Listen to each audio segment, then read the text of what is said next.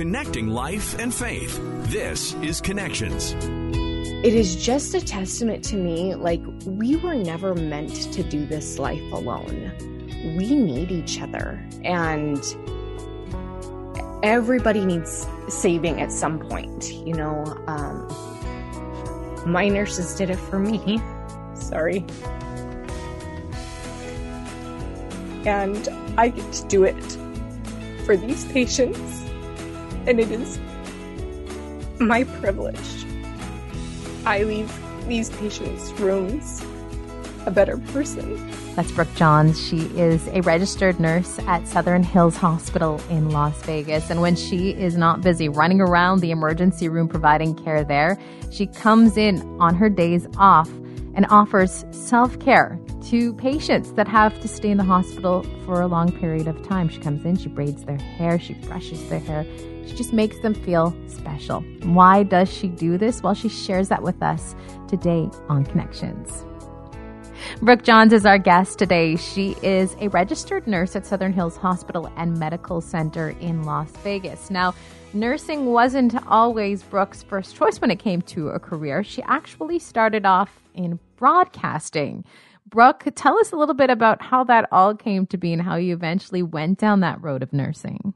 Well, that broadcasting was my first life. You know, it was when I was a young, 18 to 22-year-old in college the first time, and just thought it would be really, really cool to be on the sidelines of sports events doing broadcasting. Was warned that it was a mobile job, meaning you would need to move around to progress, which I didn't have a problem with at the time. But then met my husband and got married, graduated with the communications degree, but we decided to start a family. And so that became the dream instead of, doing the broadcasting. And then I was a stay-at-home mom for 14 years. And I decided to go into nursing because of excellent nursing care that I received during the most difficult time of my life. I wanted to go and do likewise. I wanted to do for people what had been done for me. Are you willing to share that story? Tell us a little bit, if you are willing, about what happened with you and your situation. Yes, absolutely. I always do the disclaimer of when we have stories of struggle, I think it's really important that when we share them, it's because we are sharing from a place of being healed or healing.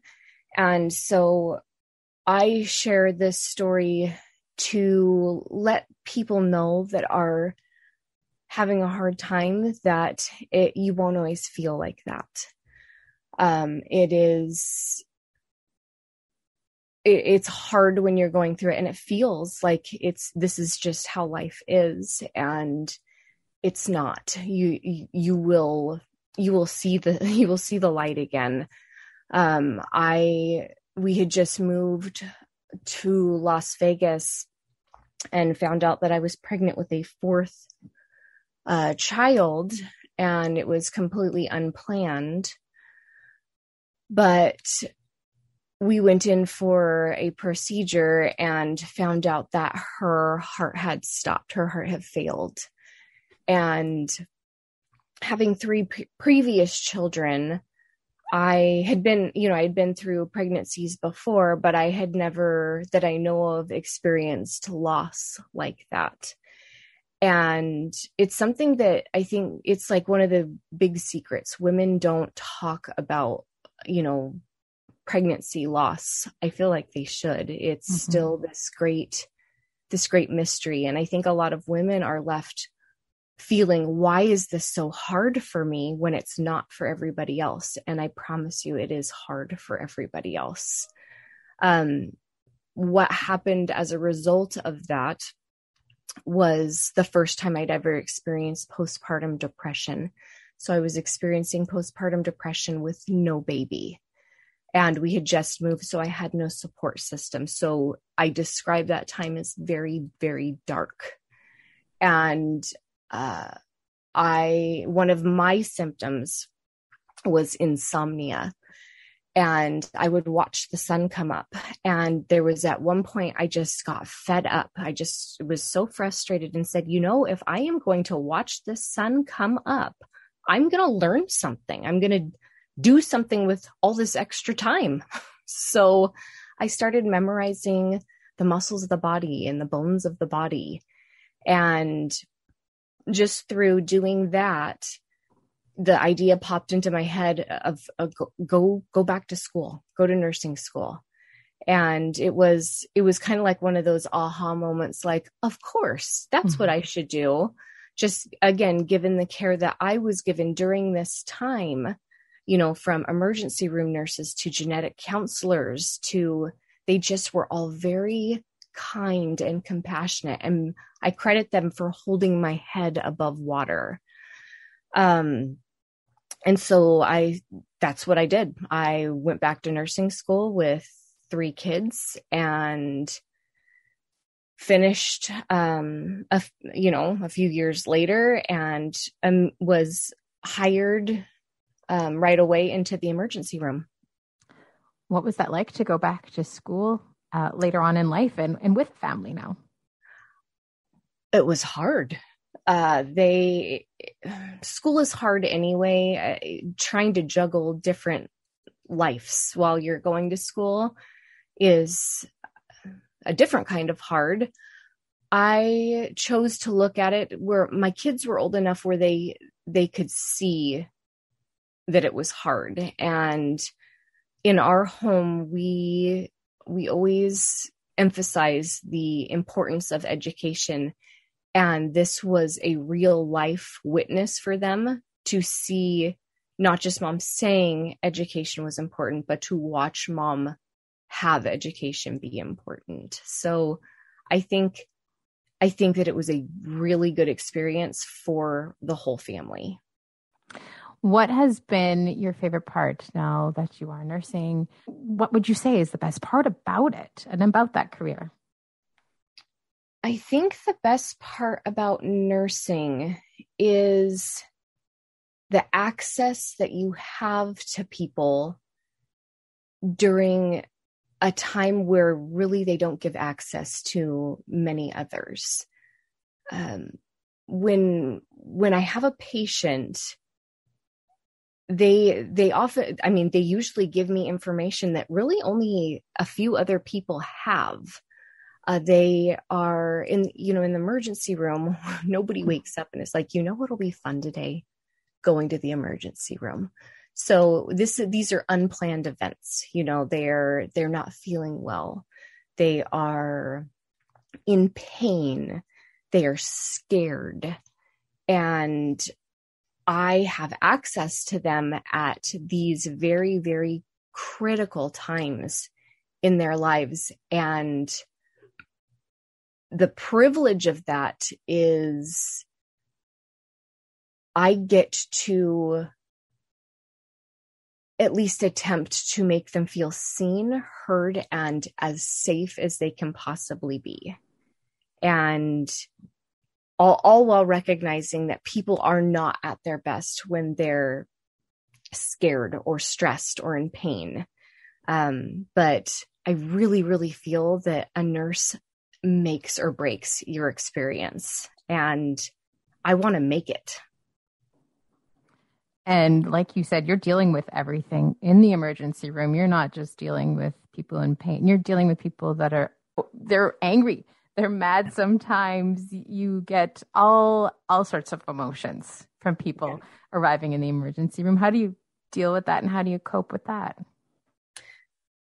I just think by remembering that people are people. And I think having gone through heartache gives you a different perspective. Like when I see somebody get very angry seemingly for something very small, I look at that and I go, they are scared. They are terrified right now. They don't understand what is going on. And so let me help them not be scared. And I communicate that to them, and it instantly brings somebody down.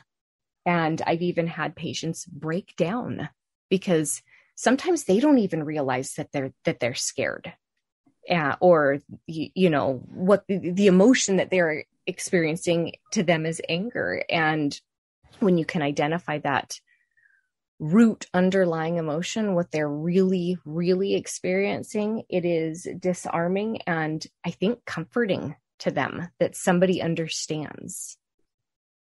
Speaking of comfort, you're an ER nurse. That is busy, extremely busy. Being a nurse overall is busy. Working in healthcare is busy, but you make time on the side to go in and to give a little bit of extra love to the patients at the hospital you're working at. What inspired you to do this? The main inspiration was I had a friend that was inpatient at the hospital that I worked at. And this was during COVID, and when COVID was brand new. And so hospitals had a no visitor policy. Nobody was allowed in, especially to COVID positive patient rooms. But it just in general, nobody was allowed in. She was a surgical patient and was in the hospital for 3 weeks. And because I worked at the hospital, I got permission to be able to go upstairs because the emergency room is downstairs. And then when you're admitted to the hospital, you go upstairs to just go in and visit with her after my shifts. And I just, just through talking to her, having somebody there, engaging, she just, the person that I walked into was not the same person that I walked out of. She was, pretty quiet at first, looked tired. I would even say pale. And then by the end when I actually needed to go home, she was sitting up more straight and engaging. There was more facial expression, and it was amazing to me to watch that happen so quickly. And one of the things that I did notice was that, you have to remember these are sick people. You think your sickest day, you're still at home. And so you have to remember these people are sicker than your sickest day at home because they qualified for hospital admission. And so there's not a lot of extra energy, and self-care kind of gets put on the back burner. They don't have the energy to brush their own hair or their teeth or put on an outfit for the day. They're in their pajamas and they sleep a lot of the time. Their reserves are elsewhere. Their body is recovering. And I noticed that her hair was very tangled because she simply just didn't have the energy to brush it herself. So I asked her if she would like me to brush out her hair. And it was a resounding yes. She just, her whole face brightened up. And so we brushed it out and we washed it, and the braiding came about it was simply practical. It kept her hair out of her face and neatly tied up so that it wouldn't get tangled again. But it also feels really great to have your hair braided, for those of us that have had our hair braided by somebody else. It's very comforting, and I think very bonding between females. I remember being in grade school and, teachers reading books, and the girls would line up front to back, just braiding each other's hair. Yes. It's just something that is innate that girls do. And, not all girls, but even people that have hair that is too short, having your hair played with is just very, calming and comforting. And so I went up, I was able to do that for her a few more times just to make sure that her hair was okay. And it just, through the process, started clicking for me, if this one person was benefiting so much from this, she's a hospital, admit. I bet you there are rooms full of hospital admits that are having the same issue, that are tired and weak and recovering and do not have the energy to care for themselves and would benefit from the time and the touch. And so from there, it spread. And little did you know that one special act of kindness to your friend would blow up like it has. And now not only are you helping the patients at your hospital, I am sure you have encouraged other nurses around the world because of one simple act. What does that feel like to know that your one simple thing, you took a braid or took someone's hair and you braided it, has turned into this global movement? It was very shocking to me at first that this story connected with people so much.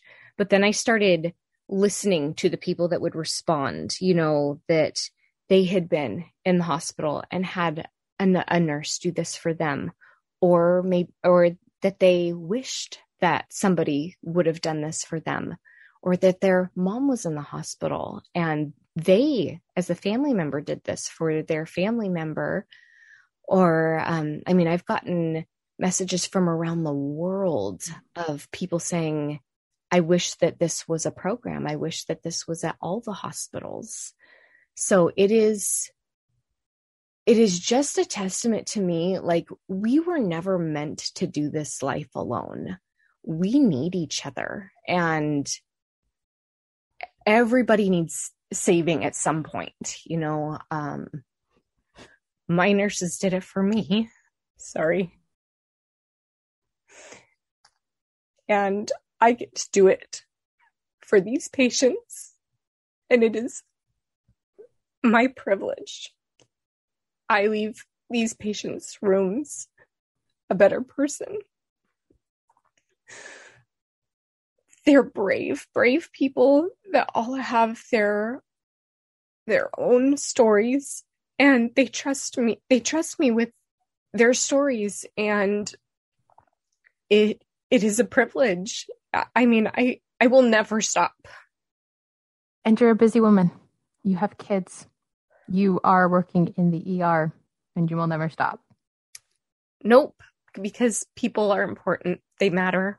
And, you never know when you walk in to one of these patients' rooms what their whole life story is. And this is like in life too. We get these little snippets of people's stories, and we kind of thread it together with what we think of them, and that is who they are. And I don't know, when I enter a patient room, I don't know if they've had a great life, a hard life, I don't know. But for those minutes that I'm there, for that, 15 to 30 minutes that I'm there, they are going to feel loved. And that is my goal, for them to feel valued and important and loved then and there. And I think that is healing. It is a different kind of healing than, what they're at the hospital for. Obviously, we need medical interventions, but I think that I think that they just work so well together that we need the other kind too. I know I told my husband about you and about your story. He's also a nurse, and the first thing he said is, that's the one thing I long to do. Yeah. I walk into the patient's room and all I want to do is to give them a little bit of extra time, but that time is not there. What would you say to other nurses or other people in healthcare out there that are going, well, I don't have the time? You obviously have made time for this. What would you say to them? And how would you encourage them to be able to provide this extra love and extra care? When you're at work, you don't have time. I mean, you've got when I say you don't have time, you have different priorities when you're on the clock, and you're caring for that patient in a different way. And nurses, I've never met a breed of person like nurses. Like, nurses get into nursing usually because they've had some sort of tragedy in their own lives, and they are agents for change. They are some of the kindest, most compassionate people I have ever met. They're brilliant.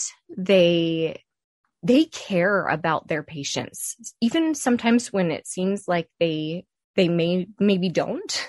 They do. There is a reason why they are there. I mean, just, you can only give what you have, and you have to make sure that you are filling your own cup, because you can't give from an empty cup, right? So you can't give somebody something that you don't have.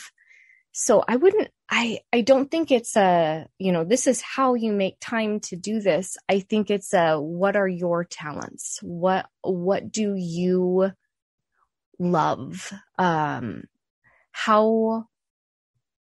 are you going to leave a mark or make a difference? And that looks very different for everybody else. It's, for me, I'm a planner. I also feel that I struggle a little bit with anxiety. I'm an overthinker. This is not uncommon for the profession either. We're usually type A overthinkers.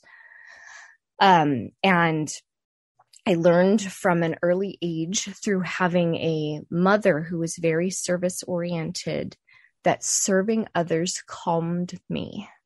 And it is a perspective that you don't get anywhere else. And so when I start to feel out of control or a little anxious, or that the world is just not a good place, that's when I know what to do. I know what to do. I need to go and do something outside of myself. And it's like this backwards thing. You think, oh, you're having a hard time. You're needing to process your own stuff. But when you turn outward and help others, it's healing for you. With those patients, what would you say, or has there been one moment that really stands out to this day that really just moved you? There have been several. I mean, I have heard stories from patients that would just bring you to your knees. There is struggling and suffering behind every door, and we don't get to see that, and so sometimes we assume that we're the only ones going through that. But one of my patients that I actually didn't start out helping by braiding, she actually was an ER patient, and she needed to be admitted to the hospital and just did not want to go. And this is not uncommon.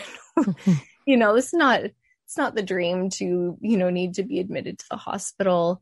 But I just, took her hand and just said, if you were mine, I would tell you to go. Like, you need to go, you need help. And it's not the kind of help that we can offer you at your home. And so she consented to be admitted to the hospital. And then a few days later, it was one of my days to go up and braid. And when I go up and braid, I go to the floor, and I have my phone, and then a broadcast is sent to all the nurses on the floor saying, hey, if you have a patient that would like this, just text Brooke. And this is her number. And so all I get are room number texts. And, that's to protect patient privacy. And so I don't know who these people are until I walk into the room. I have a room number. And oddly enough, I got a room number, walked in, and there she was. It was the girl that I had spent a significant amount of time with and had, encouraged her to stay and to receive treatment. And it was like this sweet reunion. Another thing about the ER is we never get to know the end of the story. Mm-hmm. We know the beginning of the story, and then you leave our care into somebody else's care. And because of patient privacy, once you're no longer in our care, we no longer have access to your information. And so we never get to know the end of the story. And seeing her in the hospital getting better was such a rare treat for me, to be able to see, this person who was having some struggles, needed to go to the hospital, didn't want to go to the hospital, but ultimately consented, was receiving treatment and was getting better. And now I get to braid her hair. It was fantastic. At the end of the day, for those who have seen what you're doing, have heard what you're doing, what do you hope they'll take away from all of this? I hope that they take away just that people are worth it. I do get a lot, how do you manage to spend this time doing this when you do have your own family? And I mean, it's not just, you don't just go to school and then go home. You do other things as well. And I just say getting here is the hardest part. It's like, working out. What's the hardest part? Getting to the gym, right? Once you're there, you pretty much know what to do.